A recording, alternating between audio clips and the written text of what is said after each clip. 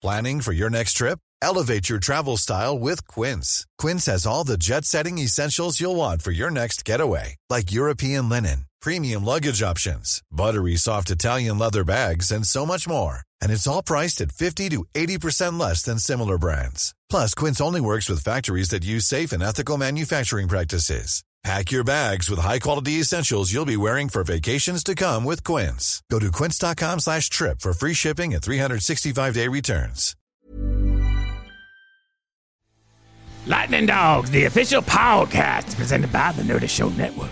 Geeky programming for all nerds across the multiverse. All Nerdist Show programming is made possible by A Comic Shop, Orlando's #1 comic shop and nerd destination. And with the generous support of listeners like you. To learn how you can support this and other fine geek programming, visit nerdistshow.com. Lightning Dogs is conceived as an all-ages property, but these behind-the-scenes conversations are not all ages. So listen at your own discretion, baby. Woo! Sometimes a great idea is truly like a bolt of lightning. And sometimes, if you're lucky enough, you can capture the exact moment that it strikes. That's what happened for us one fateful night while recording an episode of Nerdy Show. We accidentally launched a concept that derailed the entire show, and in no time, our lives. We couldn't stop talking about our favorite action figures and B-movies while twisting them into strange creatures, weird adventures, and dog puns. Lots of dog puns.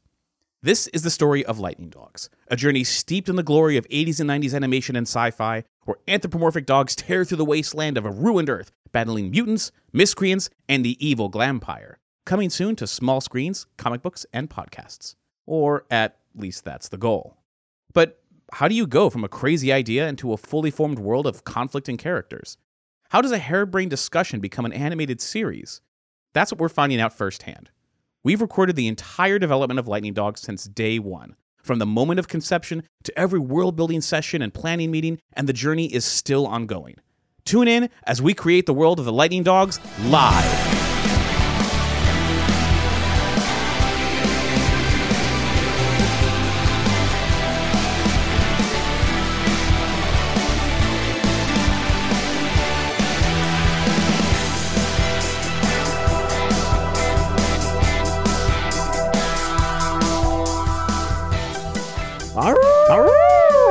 Welcome to Lightning Dogs. Hi, I'm Cap. Hey, I'm Doug. And we're short of Tony today, but we thought, you know what? We'll do it anyway. He encouraged us to try it without him. So we're going to go for it. It was October of 2015, and it had been almost a month since our last full crew meeting. The year-end rush was getting an early start. For Nerdy Show, or any media website really, the end of the year isn't a time for spending with family and appreciating a bunch of close-together holidays. It's a frantic race to complete massive projects. In this case, we were in the middle of releasing an audio drama miniseries, The Call of Cthulhu Mystery Program, a tabletop role-playing session that we turned into a 1930s-style radio drama. It's still one of the most complex projects we've ever undertaken, and one of our favorites. With so much going on, there wasn't a lot of time for bigger projects like Lightning Dogs, and certainly not meeting up on a regular basis. At this point, it had been a year since we'd made the ill-advised move to take Lightning Dogs behind closed doors. And it would still be another year before we launched this very podcast. For this recording, Cap and I simply wanted to make a point of continuing to meet up and work on the project. The resulting episode offers a great look into where we were at this point. Not so much in the building of the Lightning Dogs' world, but Lightning Dogs as a project. We discuss new influences, ill-fated plans, inter-dog dynamics, and even lay some significant groundwork for one of our most criminally underdeveloped main characters. Meanwhile, while Cap, Tony, and I were struggling to find time to record, Max was keeping busy building our fleet of canine vehicles. Our lengthy email conversations had gotten even lengthier, and we reached a point where we felt like the series' trademark vehicle, the Lightning Rod, was near completion. But never fear, you're not missing out on anything. We record any actual conversations we have about Lightning Dog stuff. That's what you're getting right here. The stuff that happens on email, it's generally direction and approvals and stuff like that. Any of the actual brainstorming writer's room situation stuff that always happens on a microphone. Everything that's in an email is more of like, yes, that looks good, keep going, or no, we're going to have to change that. But And never like explaining, no story, no character, no reasons why, just explaining that it has to happen later. I mean, there's been some back and forth with like art and so on as far as those decisions. Like, and also, but also sharing images that we think, I'm like, I think this is a good inspiration for a car. Yeah. And then we just look at it and say what we like about it. But there's nothing about how it ties into the world, nothing about certain characters or how it ties into how they interact or anything like that. So, inspiring stuff though, and Max is just proving himself continuously to be like an amazing font of knowledge. He gets what we're doing aesthetically with Lightning Dogs and with all the different concepts that we're combining here, but also he knows cars so well that he can make this stuff believable and kind of add in a gearhead element that we knew when on our first stupid ideas for Lightning Dogs. The cars was such a thing. Like, we had the desert, the cars, vehicles, shit, we got to do this. But that was just not, that wasn't us. Like, we don't know that stuff, and he does in a big way that will inevitably give our characters and the vehicles themselves a certain amount of authenticity that would not have been there otherwise. That for sure. That's really neat. And the thing he showed me most recently, all of us, that I was most taken by was a thing called, I believe, Type B racing. It's a banned racing type that had its last race in the mid 80s. And I guess it was largely a British thing. These cars had really limited regulations on what they could have inside them so long as they met this really basic standard for the kind of chassis that they were built within or something. But like, you could soup it up. They were all 4-seaters, but you could take out the ones in the back. It didn't matter, and just turbocharge the hell out of them. Did you check any of this stuff out in the email chain, Doug? Yeah, mostly just like the YouTube videos where there's montages of certain races and stuff. And it definitely hit a certain tone for like speeding through the desert on these crazy machines. They're not the supercars that we were looking at for the aesthetics of Lightning Right. Dogs, but as far as the Practicality of it and the tension. Yeah, that's there. The momentum of them, the way that they move through the environment, because these races, they're not track races, they're not NASCAR races, they're these little 4-door cars chugging down like narrow streets in Italy, in like the countryside, and especially in like dirt roads, I don't know where, kicking up all kinds of dust and like moving at ludicrous speeds. These are the kind of races where the driver's doing the wheel thing and he's got a guy next to him just reading off degrees. Of the road ahead. Turn this many degrees, because you're moving so fast, you can't be trusted to make the proper shift with to your stay own on eyes. the fucking road. You can't trust your own eyes. Yeah, So how bad is that? Like, they're going so fast. Yeah. It's pretty intense. It reminded me of some of the videos online. If you look at motorcycle racing on the Isle of Man, sometimes they'll put front-facing camera on the front of those motorcycles, and you can watch that, and it's not sped up.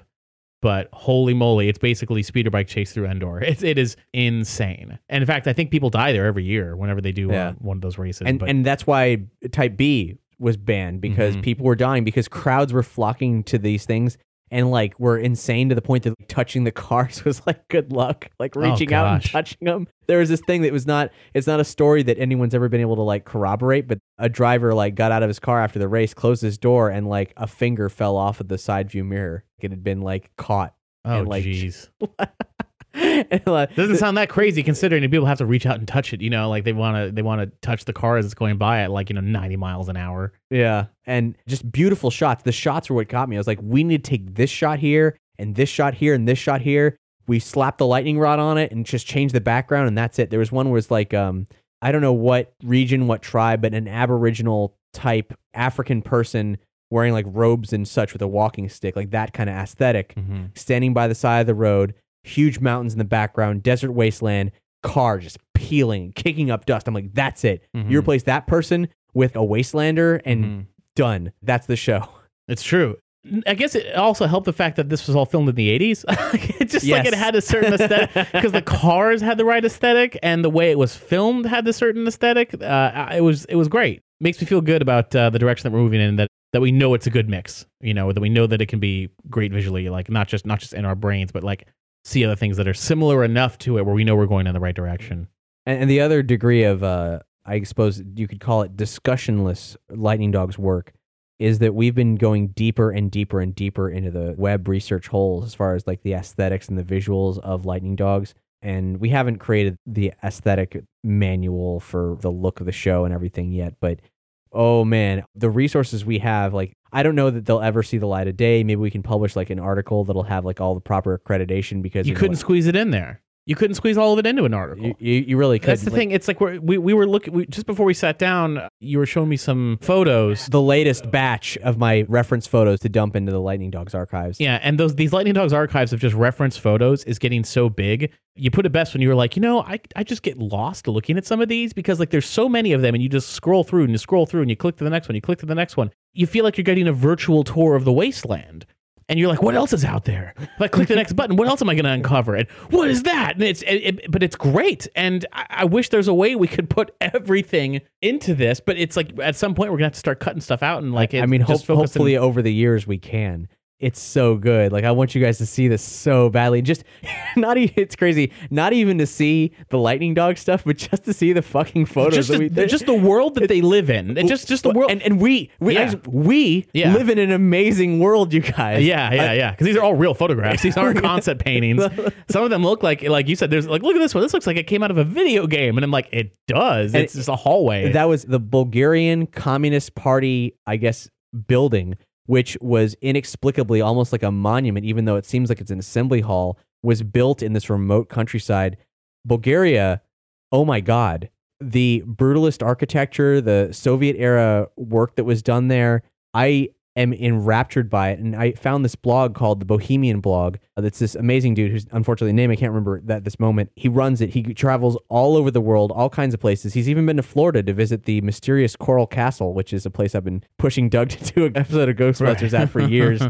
And it's incredible. But a lot of the coolest work he's done has been in either Russia or former Soviet countries. And the stuff from Bulgaria, particularly the brutalist architecture, is amazing. And dude is actually, as we're recording this, he is out there in Bulgaria right now with a lucky few of people, of his Patreon supporters and backers and so on, showing them around the great brutalist architecture of the country. I found about this only days before he went. If I'd known maybe 6 months, I would have actually attempted to go. Though the prices aren't listed. I have no idea how much this would cost, and that would probably stop me right there. But I backed him on Patreon. I could not. This guy, he's doing Lightning Dogs a massive favor. He's doing the master's work. He is. He's doing the master's work. I just went through there, and we're going to be sourcing so much of the amazing places that he's photographed, like incredible buildings. I cannot wait to work myself into a spot where I can have enough free time to even attempt to, I don't know if it's going to be via Photoshop or if I'm going to watercolor. I don't know what I'm going to do, but just to get Glampire's domain on paper, because the stuff that I've seen now, I know what it looks like. I just got to put all these disparate locations together into one massive, incredible locale. It's amazing stuff. So obviously, there's, like Doug was saying, there's too many photos. We'd never be able to officially publish something, but maybe online we could source the accreditation needed to be able to show you these pictures that we don't have rights to, that we're taking great inspiration from. Yeah. Well, the idea is that if we're taking inspiration from it, we're going to hopefully bring you something even cooler. Oh yeah, our own stuff is going to be an amalgam of all of this stuff together, all the best. And again, we're bringing something that I feel is really truly unique in terms of how this wasteland's going to look with like all these abandoned buildings and stuff. Because you can look at these Bohemian blogs and you can look at everything else and be like, oh, I can see where they're going. But hopefully, what comes out the other end of this crazy machine that we're building is something that you really haven't seen in cartoons or hopefully even in live action television either. Yeah, and it's to a certain degree, I hope we're not biting off more than we can chew. It is kind of daunting. I can understand that worry. I just feel like because we're designing the entire universe now, it seems much bigger, but at the end user experience is not going to get that whole thing blasted at them from the very get-go. We are losing ourselves in the visual aspect. We do need to get back to brass tacks effectively and get back on the train of finalizing our characters, our crew, enough to finish the story Bible from what's already been done and get the first pilot script ready. And then the next step is to get the voice cast together once we know, what we're going to attempt as this demo of the show. Yeah, you heard that right. At this point, we were still thinking the next big step for us was to create an audio drama version of Lightning Dogs. Specifically, a pilot which we'd launch as a proof of concept in hopes of funding a series. You might remember from our early episodes this notion of doing the animation without the animation and putting the audio drama skills that we've honed on other Nerdy Show programming to use in making a scripted Lightning Dogs podcast series. It would be an exciting way to bring Lightning Dogs to life, but compared to comics or even brief animation demos, we realized it wasn't a short-term goal that was going to truly push the project forward. Heck, with all the voice casting, music composition, and sound design we need to do, it wouldn't be a short-term goal at all. But for the sake of giving you the full documentary experience, let's explore what exactly we had in mind for Lightning Dogs, the audio drama, and the challenges that we foresaw. What we wanted to debut with was the launch of Patreon simultaneous to the pilot, so that there could be sort of an industry. We bring Lightning Dogs into the spotlight, and there's content there. There's already content, and we have these recordings and so on. That's the idea. But we're disappointed that, due to no true fault of our own, that we haven't been able to up the timetables any, and that we're moving on those aspects of the project, like as far as releasing them, as far as showing something, because we feel deeply indebted to everybody who's been with us for this whole ride, and that by virtue of us wanting to make a bigger splash to grow Lightning Dogs beyond Nerdy Show, but then also to give all the fans, old and new, something reliable to count on. As a result, that means everybody has been getting nothing from us for months now, and I feel terrible about it because we've been working on it. I want to talk about it. Oh, yeah. Well, I mean, if you're listening to this now, then that means you are getting it. So Right. you got it delayed, but you're still getting everything. Yeah, everything which that's is always the goal. I just feel bad about how long it's taken. That's what's bugging me. Like, I'm wondering could we start doing something we plan to do all at once, like early? Could we launch the Patreon early, which would mean we'd be releasing this show before we do the Bible stuff? But also casting, recording, editing, the Lightning Dogs pilot, there's kind of an imperative that we pull in at least some degree of known voice talent for the sake of making sure this project has note outside of the realm of you guys who are already aware of it. To get people interested, there has to be a name. You either know the name Nerdy Show or you don't. If you do, hopefully that's like, cool, I know they do awesome stuff, great. But it ain't going to be Nathan Fillion. But if we got to say a Nathan Fillion on board, then we would have the legions of Nathan Fillion fans ready to just be like, I'll check it out. I don't care what it is. Yeah. And then they came for Nathan Fillion, but they stayed for Lightning Dogs. Hopefully, yeah. We want to include as many folks from within Nerdy Show as we can because we have some great talent here. But these voices are not necessarily all of them in our own wheelhouse. We might get local actors that we don't know yet. We have yet, actually open auditions and all that and see what we can get on a budget because we got to start this cheap. Never mind the fact that we do need some kind of animation, even if it's just the animatic level on the Patreon video to sell what we're doing. Mm-hmm. And that's got to be recorded, edited, meticulously laid out so we look like back this and you know what you're getting. Oh, it's really challenging to figure out the best way to structure that, the best way to pace it. So yeah, this is the kind of discussion we don't usually let end up on these kind of shows, but only because it's kind of boring, but maybe interesting. So here it is. Lightning Dogs audio dramas are still something we'd love to do, but it became apparent that this early into the project, it's a confusing step. Maybe not so confusing to you, the awesome people who've been following our journey, but for people just discovering Lightning Dogs, it's hard enough to explain that presently we're a documentary podcast. Like Cap alluded to in this discussion, we were getting very conscious about how long it's taking us to lift back that curtain and return Lightning Dogs to the public eye, or to even complete the goals we'd set for ourselves early on. For instance, back in episode 7, we made our first steps towards finalizing the characters of the Lightning Dogs, but realized we couldn't write their backstories without knowing more about the world they came from.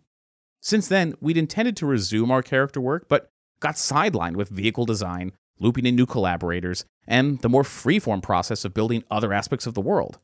Squaring away with the character backgrounds required more homework, and more formal planning than the loosey-goosey schedule that we'd fallen into. The characters that had yet to get any hands-on attention were Dingo, Kane, and Nerissa. But just because we hadn't had a formal meeting to compare notes, didn't mean that they hadn't been on our minds. Nerissa, in particular, needed a lot of work. In fact, recently on the Nerdy Show forums, Delphi called us out on it. She said, "I feel like there's a rather harsh question that needs to be asked. Is Nerissa really necessary? I've loved her character ever since the very first sketch, but in every episode that has discussed the dogs, it feels like she either gets ignored completely or she receives the dregs of whatever is the topic of discussion. Maybe it's just that you haven't gotten around to talking about her at length on the air, but it feels to me like she's only there to keep the gender ratio even." From where we are in the timeline right now, that's a totally fair assessment. Nerissa hadn't gotten the work that she deserved, but we're happy to say that her character develops significantly into a fully functional and unique member of the team. And it begins right now. Doug, you were doing a little bit of work with Nerissa, right? Yeah, because way back when we split up the 6 characters, 2 for you, 2 for me, 2 for Tony, I got Pierre and Nerissa.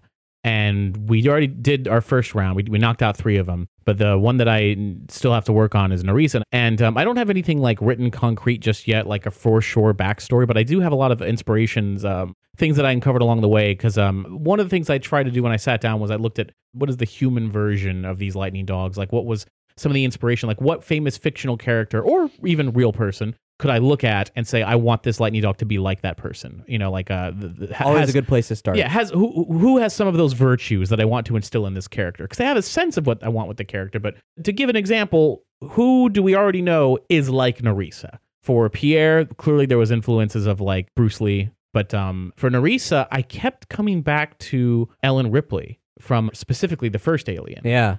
And I like the Alien series a lot. And I'm a fan of James Cameron a lot, especially his early work, except for Piranha 2.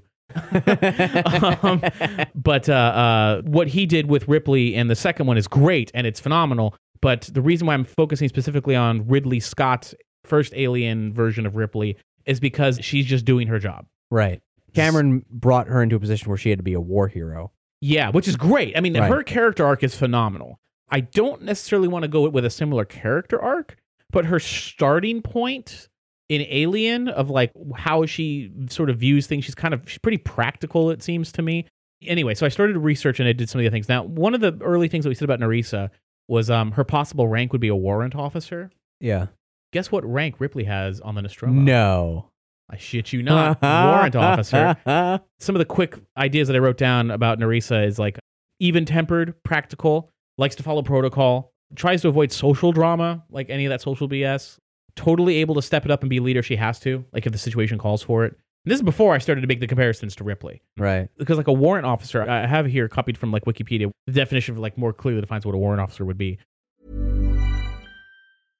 This is Paige, the co-host of Giggly Squad, and I want to tell you about a company that I've been loving, Olive & June. Olive & June gives you everything that you need for a salon-quality manicure in one box. And if you break it down, it really comes out to $2 a manicure, which is absolutely insane. It's also so easy to get salon-worthy nails at home with Olive & June. The difference between how your nails used to look when you did them yourself and now with the Mani system is a complete game changer. The best thing about Olive & June, too, is it's a quick dry. Dries in about 1 minute, lasts for 5 days, and full coverage in up to 1 to 2 coats. Visit oliveandjune.com/perfectmani20 for 20% off your first system. That's oliveandjune.com/perfectmani20 for 20% off your first system.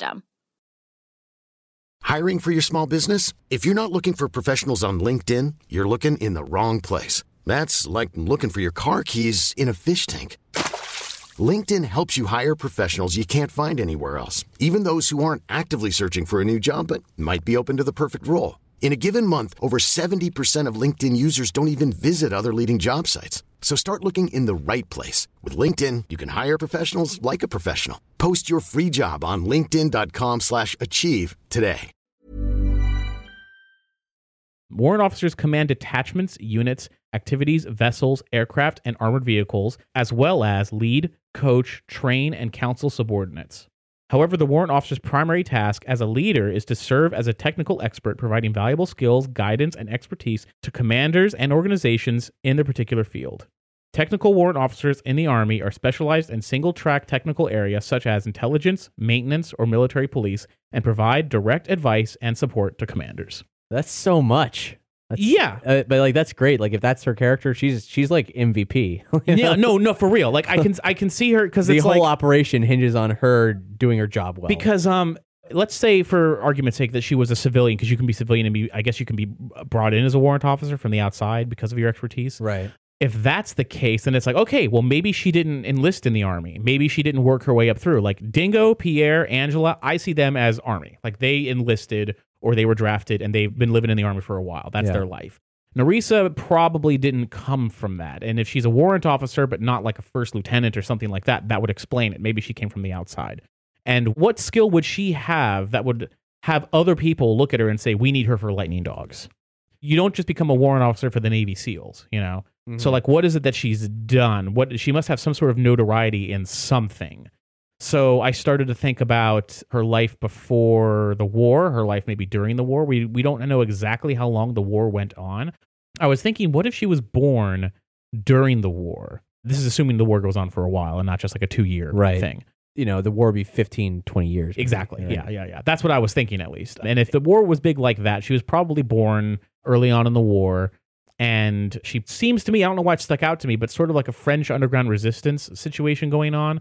Like maybe her father was not in the war fighting, but yet he was a civilian. If she grew up with a family, and if, well, let's just say she lived in Lycos. We talked about the bombing of Lycos.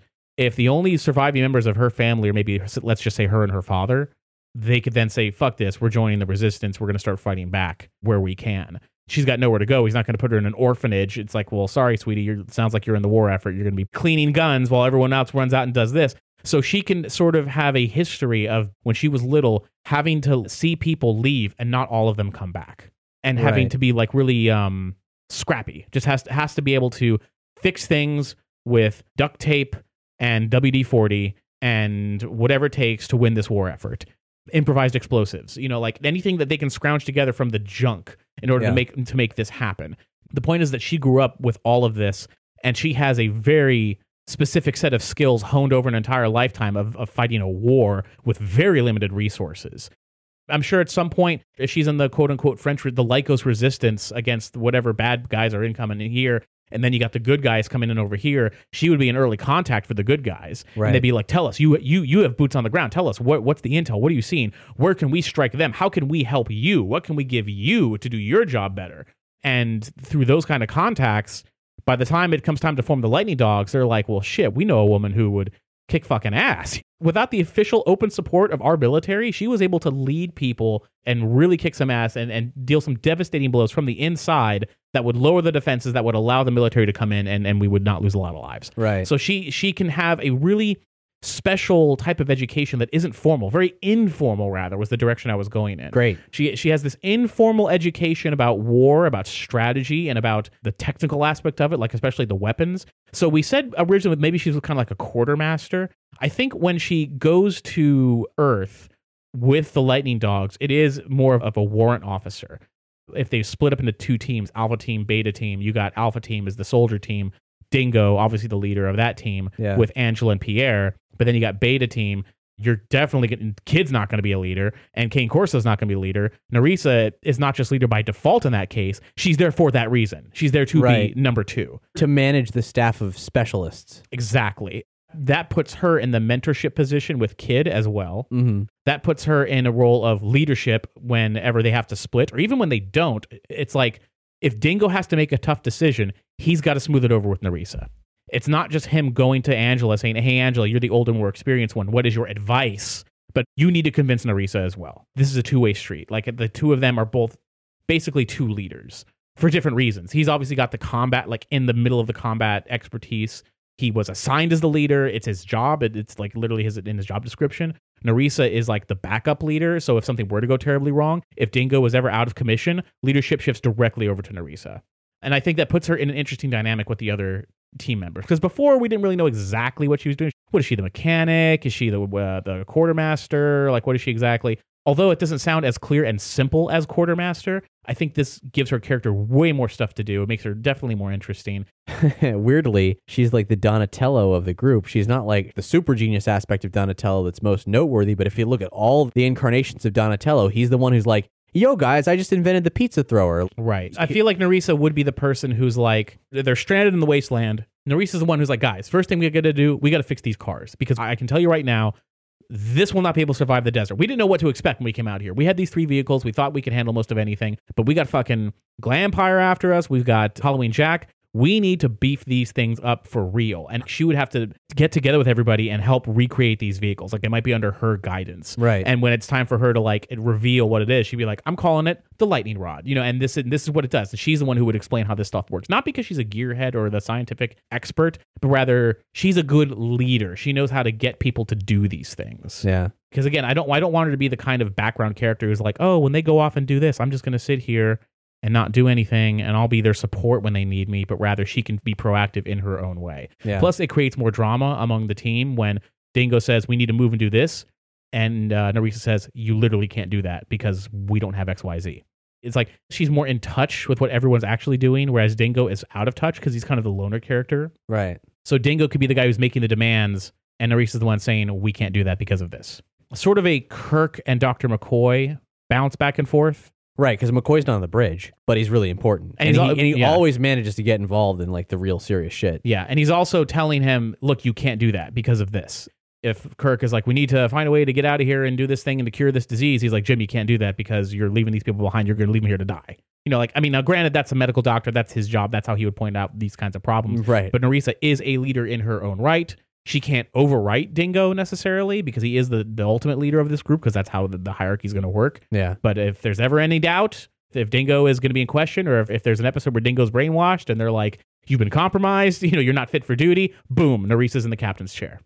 The more I'd thought about it, the more like, if you take any two lightning dogs and mix them up, like take Dingo with Kid, is there an interesting story to be had there? Take any two lightning dogs and say that they're stuck in a cave somewhere, in a cave-in. The others are trying to get them out and these two are stuck in the cave. Yeah. Can something interesting happen with them? And I think, yes, in every case. I think there's something... Yeah, every single one. Yeah. So that was kind of the direction I was going to, like, okay, well, Nerissa, how do we make her an interesting person? How do we make her a full character who's not just there, I just fix things? Like, what is her actual personality and purpose? Again, leading back into Ellen Ripley at the start of Alien. She's the one who, when the captain is outside the door and says there's something on his face, open the door, she says, no. Like, it's just, I'm following protocol. This is your protocol. I'm not opening the door. Like, God damn it, Ripley, he could die. And she goes, yeah, and if I open that door, we could all die. And guess who was right? You know, like, at the end of that story, Ripley was right. And she could have saved everyone else's lives. It's easy to, on the outside, for a first impression, to make her, no pun intended, come off like a bitch. But I don't think that's how she will come off. She won't be quite as prickly, at least seemingly that way, as people treated Ripley. People treated Ripley kind of with... like she was an ice queen. Yeah, although I don't get the real sense that she was, but that's how they treated her in the first film. I don't see Nerissa being that way either. She's just proven reliable. Right. And they know she's been through some shit, and they trust her experience. Tying into Dingo, when I was looking at more fictional characters, this ties into the other James Cameron thing, which is I keep coming back to Kyle Reese for Dingo. Right. I mean, we talked about Corbin Dallas. Yeah. Which I still really love. I definitely want that in there. We got to make sure that the characters are as like fun. Oh no, for sure. That's the hardest part. Let me kind of backtrack and explain what I mean by Kyle Reese. I don't mean he's going to be Kyle Reese, because the other characters, I have this sort of collage going on for each character. I have a folder and I'm dropping in photos if something strikes my fancy, even if it's just the clothes that they're wearing.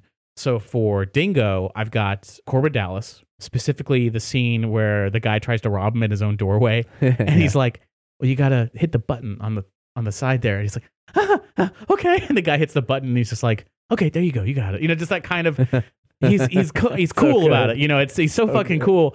So definitely that. But I also included Michael Bihn's Kyle Reese and Michael Bihn's Hicks from Aliens. And I don't know if it was a subconscious thing to make it Michael Biehn, because I was already picturing Ripley for... Do you want us to reach out to Michael Biehn? No, that's not what I'm saying. What I'm saying is, like, we could. I'm seeing this sort of subconscious crossing. Why these two characters specifically? Like, I had Ripley in mind for Nerissa before anything I thought for Dingo. And then when I'm thinking about Dingo, I'm thinking, Hicks and Ripley kind of have a thing in Aliens. I don't want to take the one female character that we have who is going to be stuck between, ooh, is she going to date anybody? Like, I don't want it to become that. But I do think that if it does eventually lead to a place where they're stuck there for a long time, would she be interested in either Pierre or Dingo? And I think that's a cool little love triangle. And I hate even bringing that up because that sounds like I want to force something in there like that. And I don't. But I do think there's room to go there if we're there long enough. I don't think we need to open with it. I don't think it needs to be part of the first episode or anything like that. But I think like the longer time goes on, much in the same way the little love triangle between Riker, Deanna Troi, and Worf. You see what I'm saying? Yeah. That kind of thing. I mean, the thing is that I think both of us are equally like nervous about approaching that. We see the possibility, and we're like, and I see it going bad, and I'd rather not even do it at all than risk it going bad. I mean, it's difficult because a thing that keeps people coming back to shows sometimes is the shipping that can happen. Right. And I think that, you know, like, it's like I even joked when I said that you get like a part of that we drew out of a hat, and I got Nerissa and Pierre, and I was like, oh, I shipped that. You know, it's like, even already out the gate, I was like, I can easily see them button because the charisma. Yeah, they're the two people who are going to be working very closely together and that are relatively the same age. And there's one that's like a live wire and one that's like fun, but probably isn't going to put up with the shit. So, and plus, with her being in a sort of leadership position, she can relate to Dingo in certain ways. Yeah. She can relate to Pierre in certain ways. And that's it. I'm not suggesting she likes one over the other. I'm not suggesting there's even going to be romance. And in some ways, like, rather than saying, and this is what's going to happen, I kind of want to see what happens because they're going to start out with no relationship. Exactly. Like exactly. in that regard. How do they grow? How do they learn more about each other? Unless, of course, it depends on, like, how long has this version of the Lightning Dogs team been in effect? How long have they been together? Like, it could be interesting, for example, if Nerissa and Dingo had a relationship at one point and they decided, like, I mean, there's a version of that works, but I'm rather fond of the idea of that especially the civilian it's better side, for us are thrown together to have a clean slate in that regard. Yeah, especially since they're going to be discovering who each other is. Like when you're stuck in the wasteland and then you finally have these conversations with these people. At first, she may not get along well with Pierre at all because he's a smart mouth, right? Insubordinate. Dingo is just the leader, but he's kind of cold. At first, he's kind of stoic. Yeah. But the more you get to know each of these people, the more you can relate to them. And that's true of any of the characters. Yeah. But I just wanted to set it, I wanted to create Nerissa in a way that she would fit between the situation of like she can relate to Dingo with several things and she can relate to Pierre for several things. But those things are separate. Yeah. So that to me makes it interesting when she's talking to each of them. But back to Dingo, with these characters mixed up or whatever, I started to ask myself, well, what about these three characters, other than two of them being played by Michael Biehn? What about them was drawing me to it? All of them have military background. They were soldiers. They'd seen some heavy shit. They also kind of tend to speak with a softer voice. So instead of like the leader being like, come on, gang, let's go, or let's do this, it's more of, you know what I'm saying? Ninjas fight with honor. Yeah. Which is great for turtles, whatever. But I'm seeing Dingo and not being like the emo, down, or depressed guy, but the guy who's just like, all right, let's go and do that. It's kind of like just a little bit more subdued in a way that would hopefully draw you in. People love Kyle Reese. We know he's a great soldier. Yeah. But like you see in that film, his sensitivity. But the other clear influence on Dingo is Mad Max. So again, that's a character who doesn't talk that much, but when he does speak, he's kind of, all right, let's go. I guess, and I love that in those characters, but I'm kind of wondering, in the 90s, 80s cartoon show bombastic thing that we're channeling here, can we make that work for us? Well, we're not trying to make a show that would work in the 80s. We're taking inspiration from that. Right, but I'm looking at character dynamics and television series and like in cartoons with large casts specifically. If you look at either Avatar show or Gargoyles, they don't have a single character like that, and I'm not sure it would have worked if they did. Well, I mean, even Corbin Dallas gets loud. I mean, it just depends on the situation. I'm just talking about general personality temperament kind of thing. Okay. I'm not saying like his literal voice needs to be quiet all the time. I'm just saying like demeanor and tone, and he seems a little bit more introspective a little bit. And again, I don't want to go the emo route of like, oh, I've seen some bad shit and leave me alone. It's more of just he's kind of a hardened soldier, and he is that kind of loner. He is the Dingo after all. For him to open up would take a lot, and not because he's an asshole. And not because he's like, I'm scared of giving my heart up and being hurt, but more of just like, that's just not who he is. But he does have humor. He does have wit. He does have these things. It just doesn't always come out like Pierre. Pierre is the loudmouth. Like anything that comes to his mind, he's going to spit out. Dingo's more of the guy who would think before he speaks. When things are quiet and they're back at base, he's a little bit more Kyle Reese. When they're out shooting up people, he's definitely more Corbin Dallas. I guess that makes sense. Someone we haven't mentioned is Angela in regards to... Oh, yeah, I'll tell you what I got. All right. in her folder, now I don't have it as in-depth as what I just said about Dingo and Nerissa, but in the folder for all the images and stuff is Rambo covered in mud in the rain against a tree. Right. And Wolverine doing any of his stuff. Like, we've always described it as a tiny knee-high Wolverine was the original description. Which is also Wolverine, because he's the Sabretooth calls him Runt. He's short. That's true. He is short, yeah. But I've always seen Angela as being the soldier who should have PTSD, like the one, like the one who's really like I joke about like, oh, Dingo, he's seen some shit, whatever. He has seen some bad stuff, but Angela's done bad things to live. She has come out the other end a very different dog than when she went in. Having her be that kind of really dedicated to the mission, John Rambo sort of thing. And we've talked about this before in these kind of meetings. Yeah. And I agree with it completely. But I bring up Angela mostly because we're talking about the love triangle between Dingo, Pierre, and Nerissa, like because they're all relatively the same age, because that makes sense. Rambo's not interested in a romance. No, that's the thing. I've only seen First Blood. Mm-hmm. So I know sometimes he gets paired with ladies. I think that happened in First Blood Part 2, he does get paired with a lady, but it's not really a romance. She clearly likes him. Uh-huh. but it seems more like the only hint that you get from Rambo is this hint of, hey, maybe if we make it out of here alive, I'll take you to America. Because her dream is to get out of Vietnam. You know what I'm saying? Wasn't there a female character in the last one? Yes, but that is certainly not a romance. Okay, I have no idea. That's more of like, she's a young 20-something missionary in the jungle in Burma, and he's like, you go out there, you're going to get killed. And they're just like, well, we got to save people. He's like, fuck people. It's like, I mean, it's good. It's a good movie in its own way. If you're a fan of Rambo and you haven't watched the last one, just watch it. Come on. If you're still a fan of Rambo after the third Rambo, you're going to love the last one.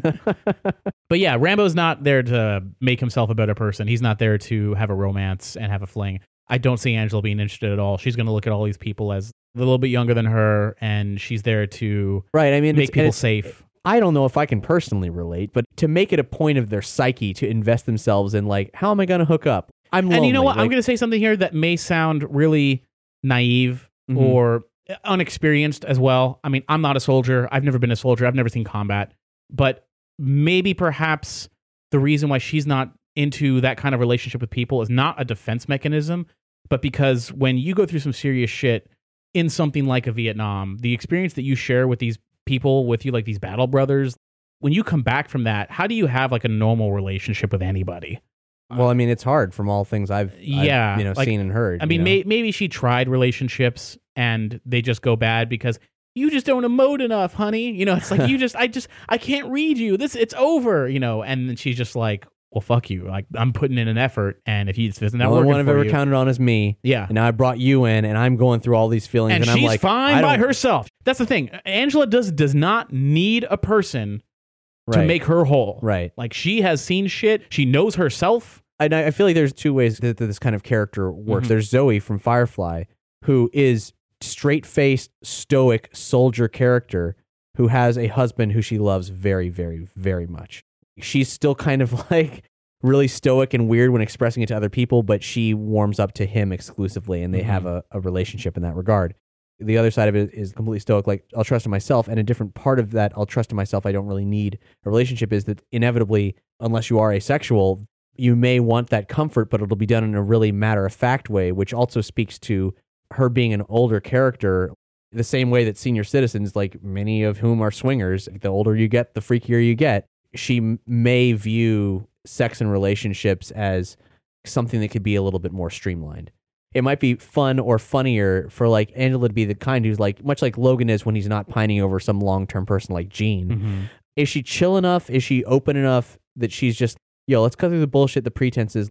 I think like, back on Domus, right? Sure, yeah. Back on Domus, she's chill enough to just be like, hey, I'm out looking for some action, and I'm just not looking for anything attached right now. Yeah. What are you doing tonight? No? All right, later. She doesn't need that. Within the realm of Lightning Dogs, I don't see that necessarily happening with any of the characters on the crew. No. But it could happen with the Wastelander if they ever got comfortable enough with the people who live there. Or if there's like on Lost, there's a flashback episode of them back on Domus, right? Whatever. Yeah. Basically, like the conversation I'm inciting is with Angela, like, is it possible? I can imagine writing that scene, and for people seeing it for the first time, it being like really disarming, like, whoa, I didn't know she was into people. But that's not going to be on panel for us. No, of course not. But I always imagine her attitude of, if anything, just maybe being asexual, where she's just like fighting and dying for decades alongside some of these people. It's going to harden you up. And not even like, again, it's not even a defense like, oh, if I love somebody and they just end up dying of old age, I get my heart broken. Like, not even a cynical point of view, but just a point of view of just like, look, I've lived a long life and I've loved people in my own way. And the work it would take to have a relationship with somebody, it's too much emotional effort. Right. And not out of a place of cowardice, but just out of a place of like, look, I rely on myself. I'm living just fine. I got friends. I've got battle brothers and sisters. I don't really need a personal relationship. And I think that can feel honest. Right. And be something that's not really represented. Well, I mean, like, as far as like her nature, like, is she going to be crazy like Rambo all the time? But if the other comparison was Logan. Logan's a guy who's very much like the Ronin warrior, but he's a man who also loves passionately. And that's one of the things that like redeems him in spite of everything else about him. There's a line from Black Hawk Down, which I think was quoted from a real soldier. I don't remember the exact details, but at the end when Eric Bana's character is like quickly eating some food and he's like loading up to go back out there, and they're like, "You're going back out there? This is like the third time you're going out there. Like, but we're safe. We made it. Why are you going back out there?" And he's just like, I have to. But like matter of fact, not like he's not being heroic about it. And they're like, but you don't. That's the whole point. Like, we're safe. We're done. And he just says, no, there's probably still a few people left out there. And Josh Hartnett is like, he just doesn't get it. And Eric Bana looks at him. He's just like, when I go back home, everyone always just asks, why do you do it? Why do you keep signing up? Do you got some kind of death wish? Are you suicidal, or are you addicted to the action? Do you like violence? He goes, I look at him and I just don't say a fucking word, because that's something they'll never understand. You don't do it for you. You just do it for the man next to you. And that's it. And that's all. And then he walks away. And it's just like, shit. Like, it's like it says so much with saying so little. I definitely feel Angela would feel that way at first going into Lightning Dogs, into the story. But the longer the show goes on, the more she warms up as a human to these friends of hers. Does she get a little bit more sentimental?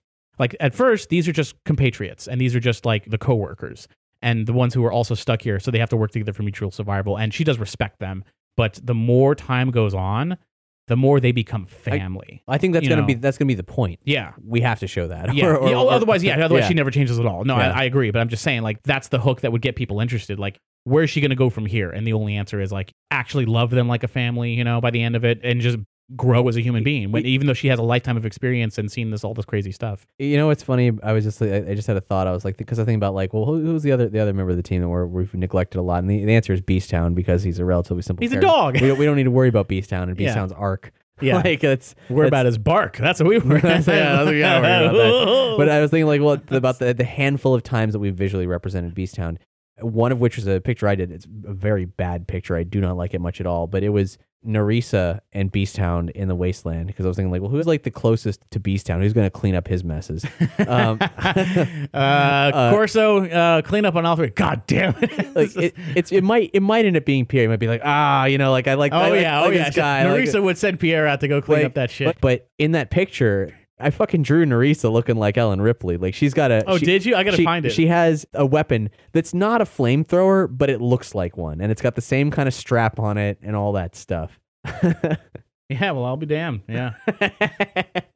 What I do like about this is not just Beasthound and Nerissa's outfit and everything like that, but you also got the crazy architecture in the background. Or lack thereof. A hint of weird architecture. Of like that they're in the ruins of some strange building. And that's what's really cool. And also it looks like Beasttown's like he ripped an arm off of a ghoul or something like that, because he's chewing on something. Yeah, and it's a cybernetic arm. Oh, robot arm? I couldn't really tell if it's a robot. No, it's meat and electronics. Oh, okay, I got you.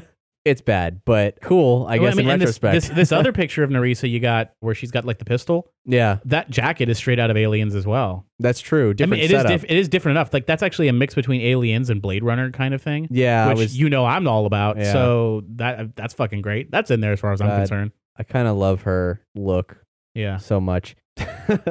I cannot wait to get to spend more time with Lightning Dogs visually. Like, that's what I'm working up towards. I'm trying to keep Nerdy Show's palette in general vacant this year end of 2015. Doing the usual year-end projects, but not doing anything extra, because I need that free time for Lightning Dogs. I've been kind of neglecting it. So I mean, we've all been doing our best. Yeah, but real life gets in the way. I don't know that there's a window, but if there is a window of retro future apocalyptic throwback, which seems like there's plenty of it out there in the world. There's the rabbit animation. I forget what it's called. Goofy. Super Turbo Atomic Ninja Rabbit. That's the one. Yeah. You memorized it. They only said the name like 8 times to a song. And of course, Turbo Kid and Kung Fury and everything else. It's got the throwback vibe to it. Like, I hope that it's not a fad and that there's not a window that's going to close on us. And Lightning Dogs will strike when the moment is right. That's the hope. I'd like to think Lightning Dogs is eternal. Lightning Dogs will be good anytime. But it's been good since we thought it up. I don't think we're a fad or a trend, or that we're really playing to what is a fad or a trend. But you got to look at the chain of coincidences and think like, all these projects probably started around the same time that the lightning first struck for Lightning Dogs, and the difference is that we've been in less of a position to move as quickly. I'll give it to you straight, folks. It's hard. Balancing a day job with the work that we do on Nerdy Show and developing Lightning Dogs, there aren't enough hours in the day. And we're still figuring out how we can trim up, pare back, or otherwise reconfigure our lives to make more time to develop this series, or die trying. But one thing's for sure, your help on this perilous journey makes a world of difference. Thanks to your generous support on Patreon, we're making enough to continue to fund Max's artistic services and cover other production, promotional, and business expenses. Next up, we're raising funds so Greg Wiseman will review our pitch Bible. And from there, well, there's lots we'd like to do. But our biggest goal is earning enough that I quit my job and go full-time on Lightning Dogs. It's such a big deal that it's a goal the Lightning Dogs Patreon is sharing with the Nerdy Show Network Patreon. Having someone other than Cap working full-time wouldn't just be a life changer. For us, it would be a world changer. There'd be so much new Lightning Dogs content, I'm getting antsy just thinking about it. Don't forget, not only is there the Patreon where you can support us and get early releases and exclusive content, but you can also help fund Lightning Dogs and all the shows on the Nerdy Show Network by shopping through our Amazon links at nerdyshow.com/Amazon. Or you can buy some Lightning Dogs merch on the Nerdy Show store. Currently, we've got t-shirts, but we're looking into other cool stuff as well. If you don't have the money to spend, but you want to help us out, you can rate and review us on iTunes to increase the chances of other people discovering our show. Tell a friend about us, or share your love of Lightning Dogs on social networks. Or join the Nerdy Show Street Team and put up posters and flyers all over your town. Head to lightningdogs.com to find out more about that. In the next episode, well, we're going to put a bow on that lightning rod design. And after that, at long last, we're going to work out the full histories of Dingo, Kane, and Nerissa. There's lots more Wasteland adventures in store, so we'll see you next time on Lightning Dogs.